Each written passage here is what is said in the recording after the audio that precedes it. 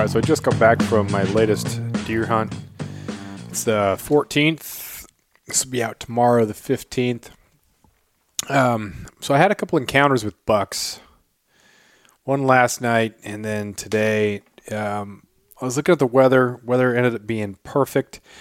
It's been rainy for the last week. It's been just kind of torturous because even getting up on the mountain, you can get up there, but then it's just so foggy you can't see anything.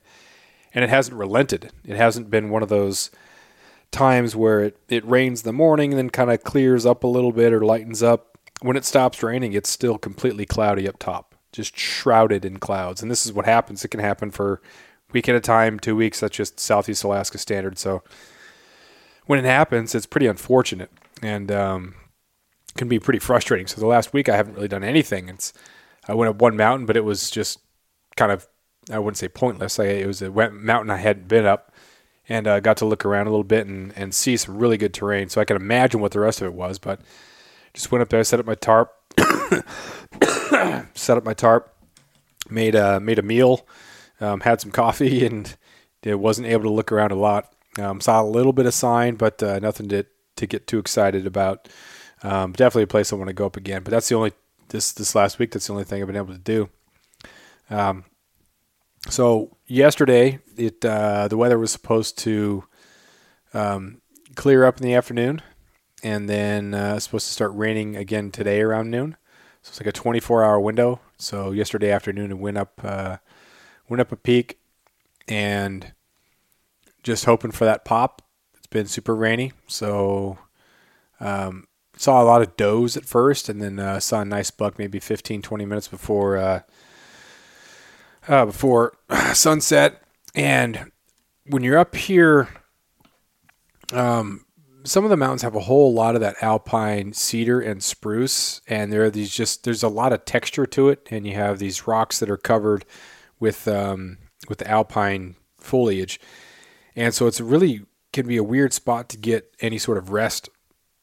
And the buck that I saw was on the other side of this little notch in the mountain.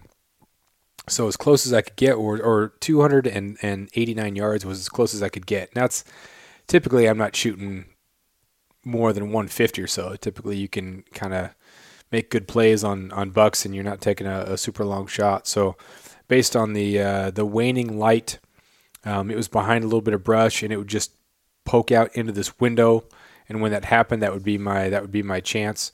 But my rest wasn't great. I just kind of had the rifle up on this rock that was covered in an alpine vegetation.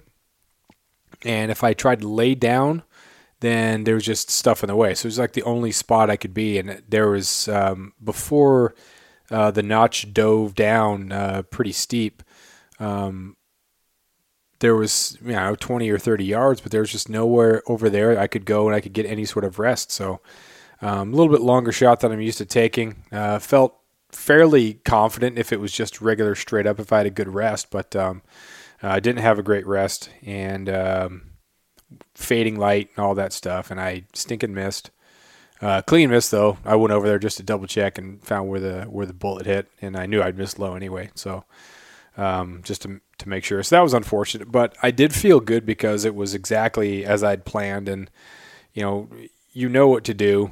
But it's still nice when you run that program and it still works out and you at least get the opportunity. So I was frustrated I missed the shot, but I was also happy that I'd run the program, done things right, and rather than wait for a longer period of time that the weather was going to be good, I say, hey, I'm going to go up right now. I'm going to try to make this thing happen. Go up solo and see what I can do. So went back to camp. Woke up this morning at 4:15 or whatever it was. Slept horrible as usual. But this morning too, there were a couple does out, and usually you have about an hour.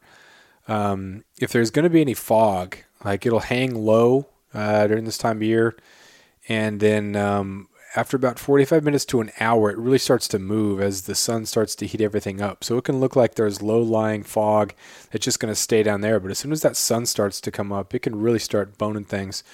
So fog started coming up, but it didn't really solidify like it had when Danny was up here. We talked about how there was a lot of fog and there was rain. So I was worried that the same thing was going to happen where the sun was going to come up. You'd have about an hour, and then it was just going to get really foggy and socked in. But the fog definitely did come up, but it kind of came up and dissipated. So I was able to get to this one little area where I saw one small buck. It had kind of a nice body on it, but just maybe a crab claw, more like a spike. After years of fine print contracts and getting ripped off by big wireless providers, if we've learned anything, it's that there's always a catch. So when I first heard that Mint Mobile offers premium wireless starting at just $15 a month, I thought, what's the catch? But after talking to them and using their service, it all made sense. There isn't one.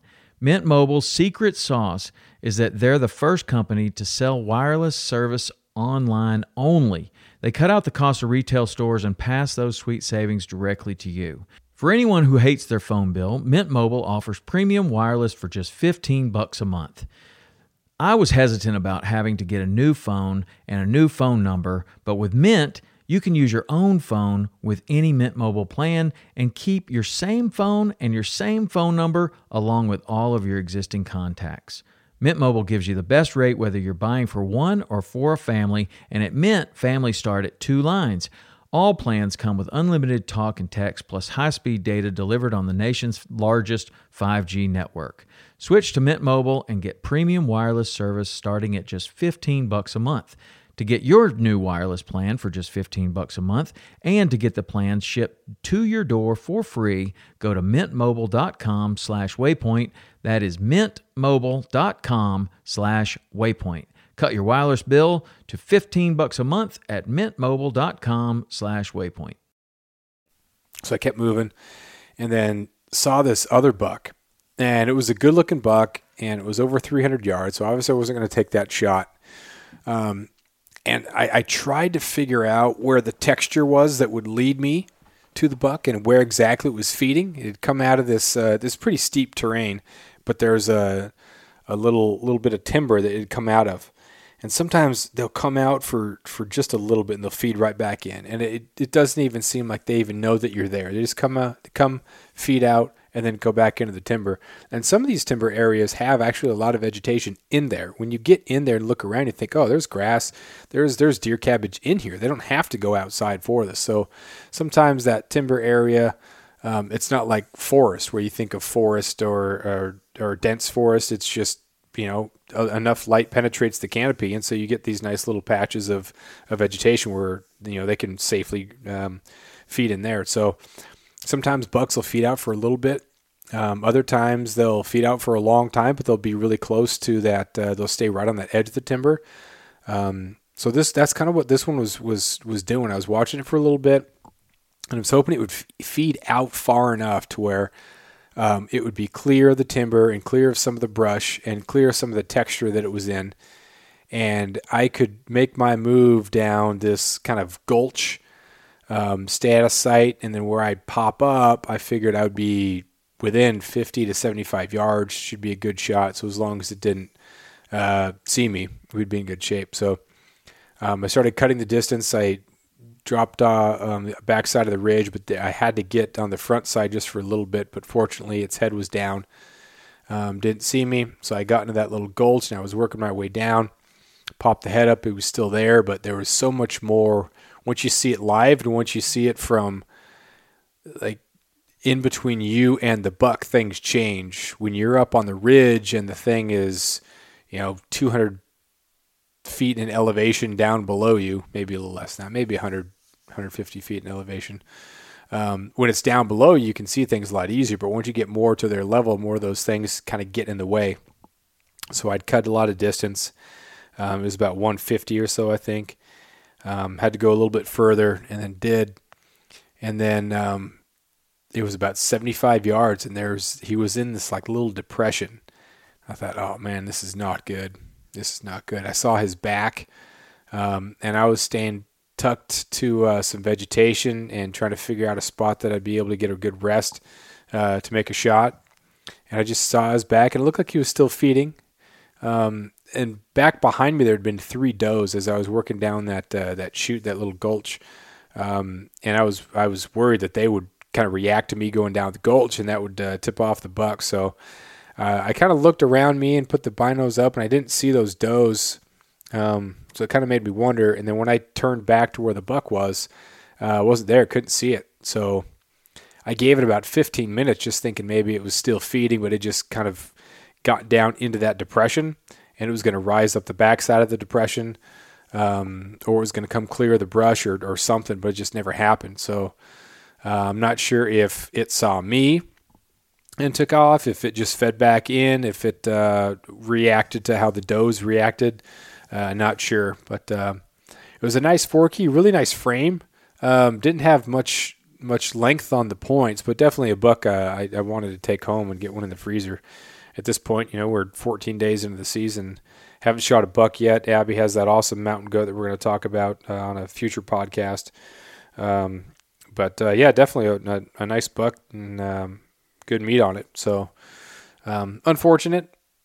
Again, sometimes you go all that way, you make that stock, and it just happens. There's some areas where you're too exposed. There's really no move that you have, and you have to take a longer shot, or you have to wait till it does something else because there's just nothing between you and it, and it's going to see any move that you make. And other times there's just enough texture and just enough vegetation or just enough brush where you can make a good move. And other times there's just so much, and there's so much texture, and there's so many little washes, little gullies, little veins, little whatever in the side of the mountain that it's hard to tell exactly where you're going. It's hard to tell where you're going to pop up. It's hard to tell when you pop up what's going to be between you and the buck.